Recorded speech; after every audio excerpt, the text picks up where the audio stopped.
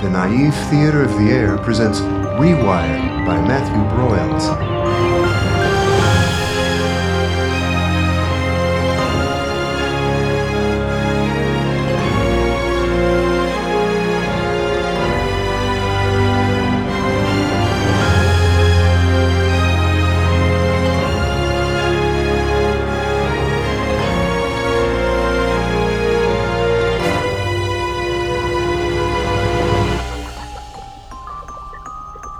Episode 19, The Rise of Ahania.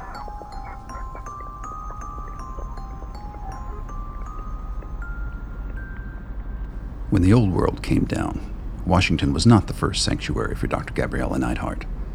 The car that delivered her from her old Austin apartment before the fall was not of government issue. Instead, it bore the dotted triangular seal of Rax Corp, the company which had stepped in to sponsor the lab's rewiring research when the university became skittish of the darkening PR emanating from its critics. Her state of mind at the time could not be described as particularly stable. The lab was an alternate universe, where reality was fluid. Experiments ran the gamut from the absurd to the terrifying, depending on which of the team members one asked. In setting out to reroute consciousness and throw off the mind's scent from the wire, the path wound through territory seldom trodden on its own.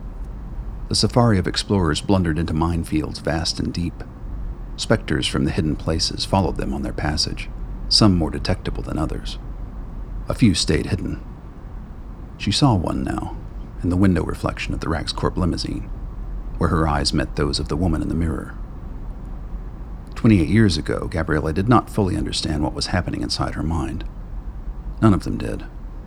The world around her was the same, but she saw it differently. The discipline with which she had always conducted her life slowly and steadily gave way to an impulsiveness, which she both feared and thrilled to discover. She became reckless, hasty, and brash. Consequences mounted, but were dismissed as incidental. To what end, she wasn't sure, but repercussions paled in comparison to the excitement of the hunt. Over time, Gabriella grew to understand that the woman had always been there, nestled in the folds of her subconscious. Within every individual lay the full continuum of human emotion, accessible by the conscious mind through the right set of circumstances. The particular bandwidth which had unintentionally been amplified within her during the course of the experiments was not easily held back. And at least at the beginning, Waylon Lilly was very interested in its blooming, so long as he bathed in its spotlight, which for a while he did. It took another ghost to discover the true nature of the first. She had summoned it herself, knowing not what she did as she rerouted the plumbing of James Barrett's consciousness. Again, his shadow self was an aspect already present inside him, but following the rewiring procedure, it no longer felt the need for restraint. He saw in her not only a competitor, but a prize, and he knew that she saw him likewise. Control controlled by its need to control. The quest for alpha status was afoot. Their game was brutal and terrorized all with whom they came into contact. Other less prestigious prizes were won and discarded, proving points and settling scores. Neither could be shamed by their actions, such was the nature of the contest. There could be only one winner. James used all means at his disposal to draw her into his web, alienating Waylon and nearly everyone else in the process. But she was not to be outdone. Feints, sleight of emotional hand, and roundabout insinuation kept her nemesis on the hook, until no one in the lab could be sure whose loyalties lay where. Waylon figured it out before she did. The crosshairs in her eyes burned hot enough to blind him for a time. It was a blissful blindness, eased by physical desires and self-delusion. But ultimately the heat became too intense, too preternatural for him to believe that it existed in the normal human sphere of emotion. He had found the monster, and blamed himself for unleashing it. Disgusted with his hubris, he projected his revulsion outwards, and her indignance at his moral cowardice blazed hotly in response. James almost got her then. Although had they coupled, it would not have been clear who was using whom. But by then the overworld had begun to probe noisily into the bubble-shaped nether of the lab. It was then that her window of opportunity appeared, in the form of a Rax Corp job offer. She flung herself through like a flaming phoenix. Freshly stung by Waylon's rejection, the wider world into which she escaped seemed to her a hunting ground, rife with prey. She wasted no time in blazing a trail towards the top of Rax Corp, using all means at her disposal. Within a year, she sat at the CEO's right hand in Boston, and had all but trapped him in her own grip. But in her wake on the way up, she left a trail of human wreckage that inexorably became a lynch mob. Massing all the blackmail they could gather, they came for her at last, knives sharpened. Once again, she was cast out of the garden. The flight from Austin, seen from the top floor suite at RaxCorp, had lost some of its sting. But the fall from the heights of the Corp hit hard. Word spread fast of her treachery, and no one in the tight-knit Corp world would hire her. She remembered well the first night she had caught a glimpse of the woman in the mirror. Wayland's theories on her personality change had seemed specious to her. She had thus far rejected them, but following her precipitous descent to the pavement, raging privately to Grandpa Andreas' picture, she caught sight of herself and froze. The woman disappeared almost instantly. She willed the strangeling to return, but it would not. It occurred to her then that she had no friends. Not anymore. No one to call and share her fears with. She had changed. She had only the vaguest inkling of the cause. Alarmed, she sought out a psychiatrist in Boston. Dr. Elaine Moskowitz was rewired herself, and happened to be conducting a private, corp-funded study on the side effects of the rewiring process. To have an original Austin team member as a subject was an opportunity too great to pass up, so long as she kept Gabriella anonymous. Wounded and frightened by the shadow in her mind, Gabriella gave herself to the project, renting a nearby apartment and letting Moskowitz probe whatever she might need to in order to track down answers. But the woman did not accept the examination regimen for long. After only a month, Dr. Moskowitz knocked on her door one morning and found the apartment vacant. The next 10 years were a fog of shifting scenery and blurry faces. She had money enough now to go wherever she wished, and she did, but never for long. She laid low and let herself become part of the landscape. In London, Berlin, Beijing, Hong Kong, Dubai, everywhere she went, she was the mysterious lady at the local coffee shop who came and went before anyone got a chance to find out who she was or where she had come from. Her new self was locked down deep inside. It could not be trusted to guide her safely through the world. It had already betrayed her twice. The act of will required to suppress the woman's demands was prodigious. From time to time she lost the battle, and a befuddled man in some hotel room woke to find his new obsession lost and gone forever. She drifted through the world that way until one day, at a New York deli, she was approached by an attractive, youngish man in a perfectly tailored suit. It took mere moments for her to deduce that he knew who she was, that he wasn't after her body. At least not back then. Taylor's wife was still alive, and her cancer hadn't yet appeared. His offer of a job with the NSA was the first solicitation of her skills and intelligence she had received in a decade. It gave her focus enough to push down the woman's greed and concentrate on the mission at hand. A quest to take down the strongholds of her old rivals. That was something worth waiting for. Glancing out of the limo window now, Gabriella could not recall what type of company RaxCorp had started out as. It hardly mattered. These days, corps either had their fingers in all pies or none. Luckily for her, one of the casualties of her rise at the organization still held a dimly lit torch. Edwin Powers, Jr., a rather athletic former basketball player whose lowly position 28 years prior was a mere stepping stone, both for her and for him. Now, the senior vice president for defense affairs at RaxCorp. Powers sat hugely and quietly next to her, a trace of amusement on his face.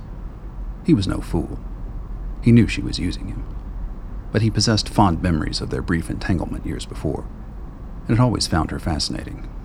He'd married a much less volatile woman not long after Gabriella's departure from his life, but part of him still missed dancing around the dangerous flame, daring it to incinerate him. Gabriella felt his gaze and turned to give him a knowing look. Ever miss Boston? A little cold for my taste. Washington seems to suit us both a little better. The top of his head shined now, where once there was a tuft of thick black hair. He was still in very good shape, though, she noticed, and filed a note for future reference. It can, depending on which way the wind is blowing. That's rich, considering the source. Well, you know me. I am a leaf on the wind. I suppose I shouldn't ask if I'm going to regret this. A meeting with President Almerito and his favorite employee? What could go wrong? Well, at least he can't fire me. That much was true. The authority of the corpse outweighed public office. If an emissary from a multinational behemoth like Raxcorp came calling, the president had little choice but to accept him. Secretary Wendell had likely already given the chief executive his version of events. Now Almerito would hear her counter-arguments, whether he liked it or not. Secret Service waved them through. Scanners these days could spot a penknife in a briefcase from a block away. The company logo, though, was their fast-track ticket inside. It had been quite some time since she had last walked through those doors. The prior administration was completely on board with her approach to the diaspora, and she had visited often. However, President Abbott was a mess in almost every other respect, and the corps had only allowed him to last one term before subtly making the public tire of him. Arturo Almerito was the knee-jerk reaction, and the tightness of his ship could be felt the moment she stepped over the threshold. The White House was much quieter than she remembered from years before. Bustling was seen, but barely heard. She set her posture to maximum formality. They didn't have to wait long. Within moments of their arrival, the receptionist gestured to Powers and opened the Oval Office door. At the end of the room, the president rose genially, meeting Powers' eyes, but not hers. Mr. Powers, pleasure as always. Mr. President, saw the boardroom poll numbers. Gotta like them apples. We try. At last, he deigned to turn his eyes towards Gabriella. Dr. Neithardt, an unexpected treat. A pleasure, Mr. President. I've been looking forward to it. Maintaining his grin with effort, Almerito gestured towards the seats in front of his desk. Had it been Powers alone, they would likely have sat more casually at the couches. But the frost in the air was stiff as a board. The task of warming it up would be prodigious. And despite her instincts, she had to let him lead. Surprisingly, it was Powers who spoke up first. We have new intel from Beijing. Really? Did Shu finally crack? This time it was Gabriella's turn to keep up appearances. She had no idea what they were talking about, and she saw from the ghost of a smile on Powers' lips that he was quite aware of that fact. Our Chinese bureau has located the server using the coordinates Dr. Shu eventually gave us after his arrest. It contains all of the HPL broadcasts, so far as we know, dating back to their advent at the dawn of the diaspora. Amazing. A full record. All that research. He turned to face Gabriella. Imagine if we had had it sooner. You're welcome. I look forward to unleashing even more of it onto the net, The net, yes. It's all they've got left now, isn't it? making it that much more powerful for us. Now we can monitor every aspect of their activities, from the elite corps down to the roar of the revolutionaries. Watch and wait. The recurring theme down at the NSA. Until recently, of course. He had obviously spoken to Wendell, as she knew he would. The tale was no doubt twisted to maximum absurdity by the defense secretary, so she proceeded with simplicity. As the report Advisor Hockaday sent you this morning shows, instability in the diaspora is at a pitch we have not seen since its inception. The public no longer trust their leaders, and any HPL data we throw onto the net will fuel the fire. But flame cannot spread without oxygen. If we cut that off, the breakaway territories will unite behind the only sources of information they have access to, that being their leadership. Or they will collapse into paranoid anarchy, ripe for the taking. But how will we know? What will our gauge be? Troop movements? We have precious few surviving spies in high places. That interests me. Why do you think that they are so good at ferreting out our people, while we have only identified a handful of their operatives among us? Simple math. We are a much larger haystack in which to find needles. There was a moment of silence as the unspoken suspicion was allowed to waft into the room. She knew, had always known, that Almerito and his people believed her to be in cahoots with her old colleagues. Nothing short of a territorial repossession would wash the mistrust from their eyes. And yet they would not say it outright, because they knew for a fact that one day they would need her. Sooner than later, if her predictions were correct. Perhaps, she thought, that path could be fast-tracked. At this moment, there is a petition by Ahania on the net that has garnered over 500,000 signatures and growing. That's a lot of eyeballs in a small community. Give me the HPL files from Shu's server, and I will add the most damaging portions of them to the post. In addition, I will analyze the data and find exploits wherever they may lie. If Dr. Shu is able to induce massive Vorn hallucinations among seers, perhaps we can too. Powers shot an impressed look towards Almerito. Weaponizing the seer population. That would stir the pot. Gabriella saw the conviction bleed from the president's face. He couldn't logically argue against the plan. Certainly not in front of Raxcorp's head of defense affairs, who had just tacitly endorsed it and was responsible for Shu's capture. It's worth a try. Mr. Powers, I'll leave it in your capable hands. Thank you, Mr. President. I need a quick word with my advisor. Of course. Powers raised a slightly amused eyebrow at Gabriella and strode out of the room, a little jauntily for her taste. As the door closed smoothly at the end of that weighty office, the president's expression hardened instantly. Gabriella locked her hands behind her back and stepped forward, with no hint of fear. Almerito appraised her. Are you familiar with the story of General Douglas MacArthur? Interesting that you should ask that. I am, actually. I spent some time in Seoul a few years back. They have long memories there. Then you know the price for insubordination. A presidential approval rating of about 22%, as I recall, and a lost re-election bid. Make no mistake, any further bloodshed will be on your hands, and the press will know about it, as will your last few friends at Raxcorp. I appreciate your honesty, Mr. President, and in return, I have something for you. Go on. As Secretary Wendell has no doubt informed you, Agent John M. Shadler is now in Republic territory. A known trafficker of rewired human cargo, yes, and a drug dealer to boot. Where do you find such specimens? Right now, he can be found at Dr. Waylon Lilly's lab. Here are the coordinates. You're telling me you know where the lab is? We've had a rough idea for a while that it was in the Abilene territory. Shadler's signal confirms our suspicions. And interestingly, satellite history reveals the past several hours have shown a marked buildup of Republic Army activity surrounding the compound. Given that line forces remain relatively static, it's safe to assume that Colonel Haley is less concerned with external threats than with the intentions of his own citizens. Involuntarily, the president moved back a step. What is it that you intend to do? Win your next election for you. Thank you for your time, Mr. President. We'll speak again soon. Wordlessly, she let herself be carried across the room by the woman's momentum. It was so easy when she let her lead. As the Oval Office door closed behind her, she knew it would be different this time. She let the woman's gaze travel openly over Powers' trim body as he stood watching her from the far side of the hallway. He drew in a breath, fixing a calm grin. Everything's ship-shape in the halls of government? Like a clockwork orange. Care for some breakfast? Powers stepped back appreciably and smiled, with a bit of effort, holding his hands up as she approached. Easy, Tiger. You forget. I know how this goes. I remember enough. Gabriella reined the woman in slightly, giving him space. She could do that now. Anyway, breakfast is just breakfast. Cleo's, right around the corner. Breakfast with you is never just breakfast. Come on. I have a few people on the hill to see while I'm in the area. My driver can drop you off while I go about my rounds. She followed him down the hall silently as the war raged inside her head. Control. It was her highest aim in life. But it pushed in two directions, outward and inward. To effectively control events outside her body, she first had to control the tempest within. Her mind stayed fixed on that idea as the pair of them exited the White House and stepped into the long black Raxcorp limo. After letting a few polite moments pass, she spoke, this time tentatively. Edwin, you should know, I am sorry. She could not look at him, for fear of the woman peering out through her eyes. The big man nodded, a little surprised. They had barely spoken in the intervening decades, and never candidly. I appreciate you saying that. I'll admit, it was hard to move on after, but I did. And I respect that. I respect you.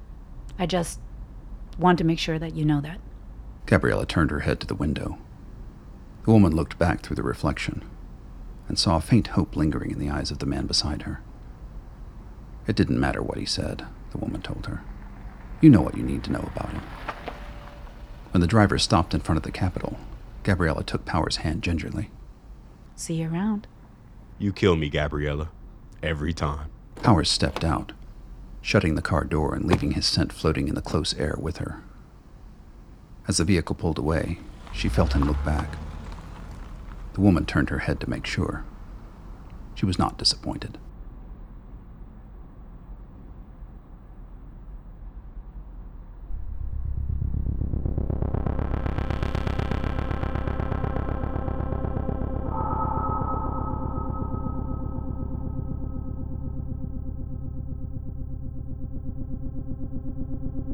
He followed the faint clattering down the dim hallway.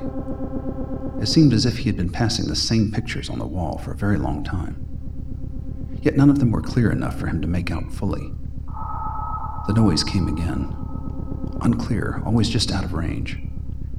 He knew it was in the house. Someone was there. Someone who is not him.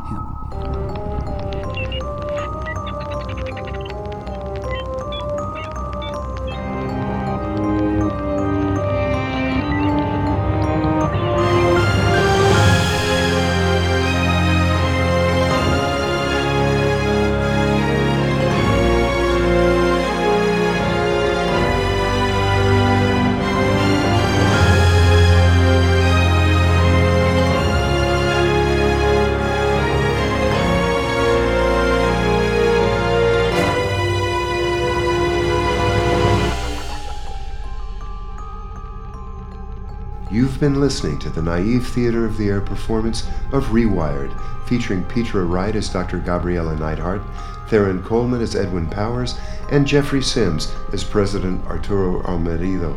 Written and narrated by Matthew Broyles. Theme music by Paul Shapira. I'm Little Jack Melody. Tune in next time for episode 20, The Sound of Heaven Falling Down.